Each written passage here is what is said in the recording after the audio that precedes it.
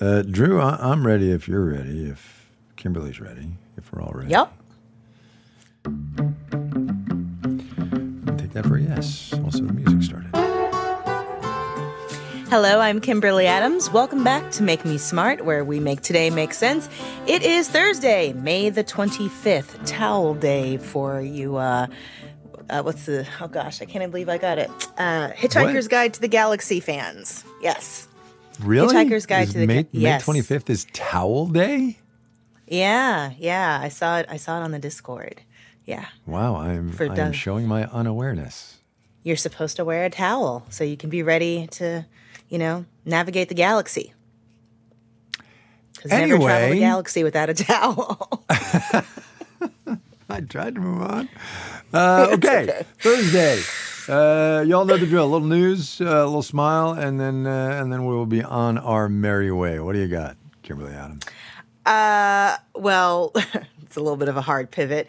Obviously, everybody by now has heard the news about the passing of Tina Turner, rock and roll queen. And, there's so many tributes to her, all of them great. And, I could pile on to that. But I wanted to pick out this piece in Rolling Stone that talks about how the fact that she was so open about the domestic violence that she experienced and the abuse that she experienced at the hands of Ike Turner empowered so many other women to take action, to speak up, and to get themselves out of situations.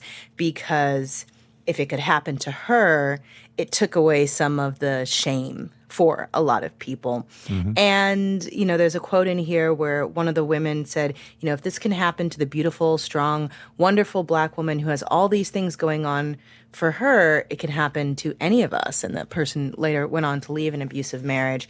And, Tina Turner's music is obviously amazing and is an astonishing legacy, along with her just performances that I've been watching YouTube videos of her dancing. It's just like, wow, look at her go. But this is another one of her legacies, and I think that that's pretty amazing how many people she helped out of abusive relationships just by doing what she did. Yep, totally agree. Extraordinary story, extraordinary guts that she had.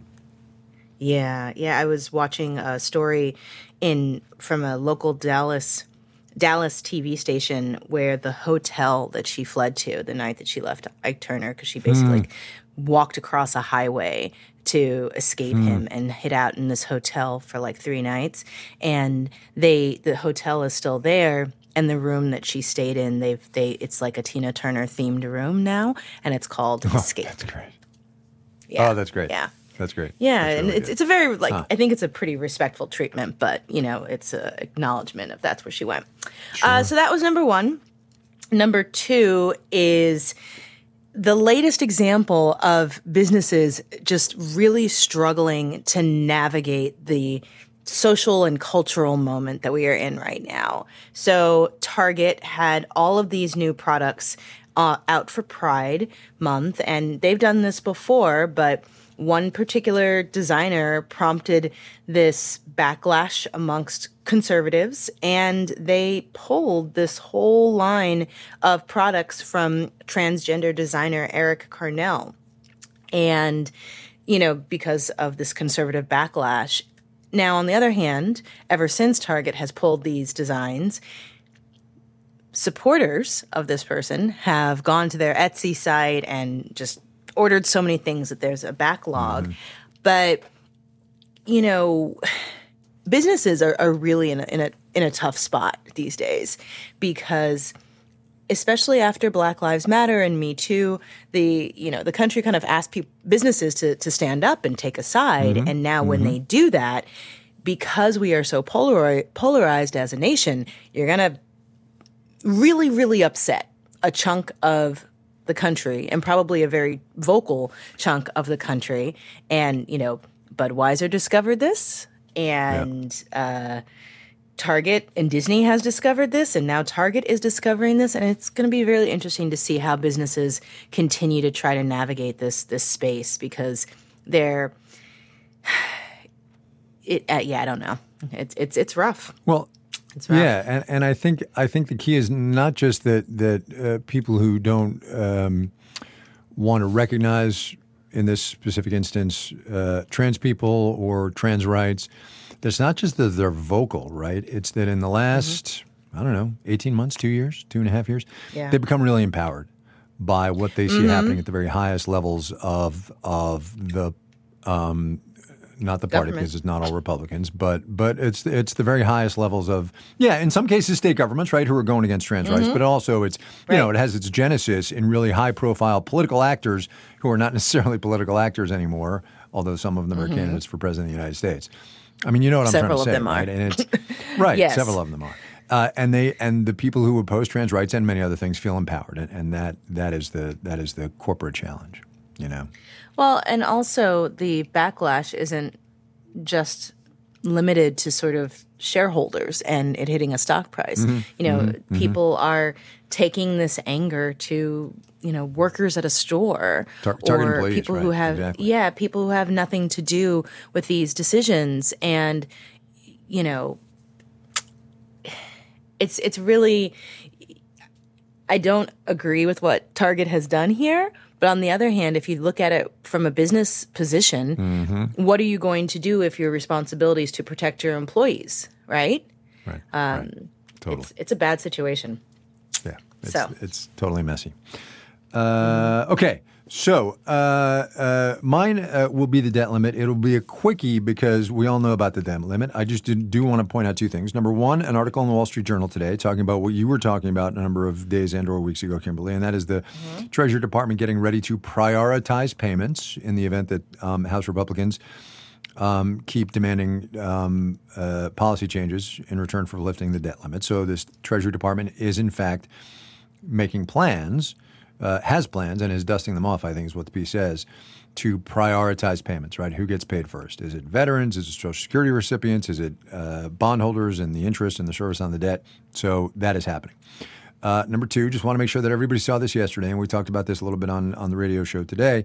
Fitch now, one of the big three ratings agencies, has said, political dysfunction in the United States is a credit risk. And so we are putting you guys on notice. So entirely expected, to be honest with you. And I'm sure, other ratings agencies are thinking the same thing. So that's item number two. Item number three, and really the reason I wanted to mention this, is because of a tweet this afternoon by Kaylee Lines, who works for Bloomberg Television, and I hope I'm pronouncing that name right. It might be Lens. But anyway, here's what she points out. And Bloomberg obviously has the terminal, which aggregates all kinds of data. And they have one that will tell you how much cash on hand the United States government has. The U.S. Treasury cash balance on Wednesday, that is to say yesterday, was $49.5 billion, $49.5 billion for the entire United States government. That's what we've got in the bank account. And when you think about the trillions and trillions of dollars that go in and out of the U.S. bank account on an annual basis, that's just scarily close to zero. And as Kaylee points out in her tweet, in case anyone was wondering, there are 24 individuals on the Bloomberg billionaires list who have more money than the Treasury does right now. Come on, man. This is the stupidest way to run an economy in the history of economies. That's all I'm saying. Oh, wow. Right? Wow. I mean, come on. Sometimes you just have to laugh so you don't cry. All right, since we're laughing in despair anyway, let's switch over to the smiles. Oh, man. All right, I'll go first just because mine's super... I am so confused how that's going to be a smile.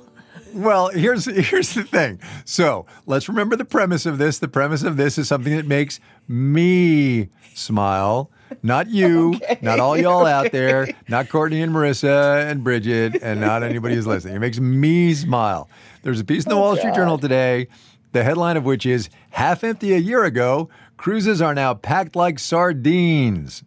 And I just had to put that in there because every time I think of cruises, I think of my co-host on this podcast, Kimberly Adams, and her family's predilection for cruises. And it just made me smile. That's all I've got. You know what's wild is that my sister is like actively planning 2 more cruises. I'm sure she is. It's practically genetic in your family. Except you. I think you lost it, but you have to go along all the time anyway. No. I've told them. I've told them no more cruises for me. For you. Yeah. I mean, I rarely use the word never, but let me just say it's going to take a lot to get me back on a cruise ship. Oh, man.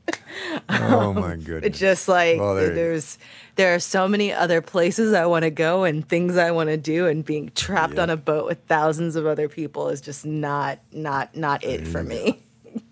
I was reading some op-ed where I was reading some op-ed, and I don't know if it was in the Journal or the Post or something, but it was someone who was a boomer complaining about all the millennials on cruises with them. And the guy was like, I am ashamed of myself for being an old person on a cruise. What are you all doing here? Right. It's like, have you given up already? It's like, exactly. Yes, we have. Okay. Anyway, there you go. Well, I guess this is tangentially related to travel and cruising and ships, but I mean, really tangentially related. There is new research out about technology that has the potential, maybe one day down the road, to help us in long-haul space flight. So researchers have run these tests where they put little ultrasound caps on the heads of mice, and they were able, through ultrasound pulses, to put the mice into sort of a torpor-like state, like a mini hibernation. And I'm going to read here from The Guardian. The advance is seen as significant because the technique was effective in animals that do not naturally hibernate. This raises the prospect that humans may also retain a vestigial hibernation circuit in the brain that could be artificially reactivated. And so if this proves feasible down the road, you can imagine a situation very similar to in science fiction, where, you put a cap on somebody or put somebody in a chamber that triggers you into a hibernation-like state, or even just a reduced energy consumption state that allows you to, last longer on a flight with fewer resources. Wow. Or travel. Wow. Yeah. So, yay, science. Super cool, but there is a teensy little bit of what could possibly go wrong floating around in my head. That's all I'm saying. I mean, that's everything, though. Especially now. Yes. There was the article I dropped in either the tech Slack channel or the Now Reading Slack channel about how they're working on another Terminator movie, but they're holding off on writing it to see how AI actually affects us. Right? Yeah, totally. Totally. Absolutely, I get that. Yeah. Man. Like, let's see how bad it actually gets. What could go wrong? Oh, all right. My goodness. All right. We're done. We're out of here. Tomorrow, it's Friday. Economics on Tap. We're going to be on the YouTube live stream, 6:30 Eastern, 3:30 out here on the West Coast. Join us for more news, a game, and some drinks, too. And speaking of drinks, if you want to get a sneak peek at what we'll be having for happy hour, or you just want some recommendations for cocktail recipes, beer recommendations, wine recommendations, you can check out our Make Me Smart newsletter, where Kai and I are sharing some of our fave drinks, and if we pull ourselves together enough, what we're planning on drinking the next day. You can sign up at marketplace.org/newsletters. That's my bad. I didn't get it to Ellen. I still don't know what I'm going to have. I'm going to have a beer of some kind. My mother-in-law's coming for me, so I'm going to have a beer or two. Anyway, Make Me Smart is produced by Courtney Bergseeker. Today's episode was engineered by Drew Jostad. Our intern is Antonio Barreras. Ellen Rolfus writes that newsletter when we give her the things for it. Marissa Cabrera is our senior producer. Bridget Bodner is the director of podcasts. And Francesca Levy is the executive director of digital. And don't forget your towel. Yeah, I knew nothing about that towel day. Neither did I until like a couple of hours ago. There you go. We all want to be our best selves, but it can be an expensive journey. From experimenting with alternative medicine. I was working with a natural, holistic nutritionist and never really thought about the cost. To splurging on fast fashion. I was spending like all my tips. I was definitely spending like $200 a week. I'm Rima Reis, host of Marketplace's This Is Uncomfortable. This season, we explore the cost of self-care and the real motivations behind our spending choices. Listen to This Is Uncomfortable wherever you get your podcasts.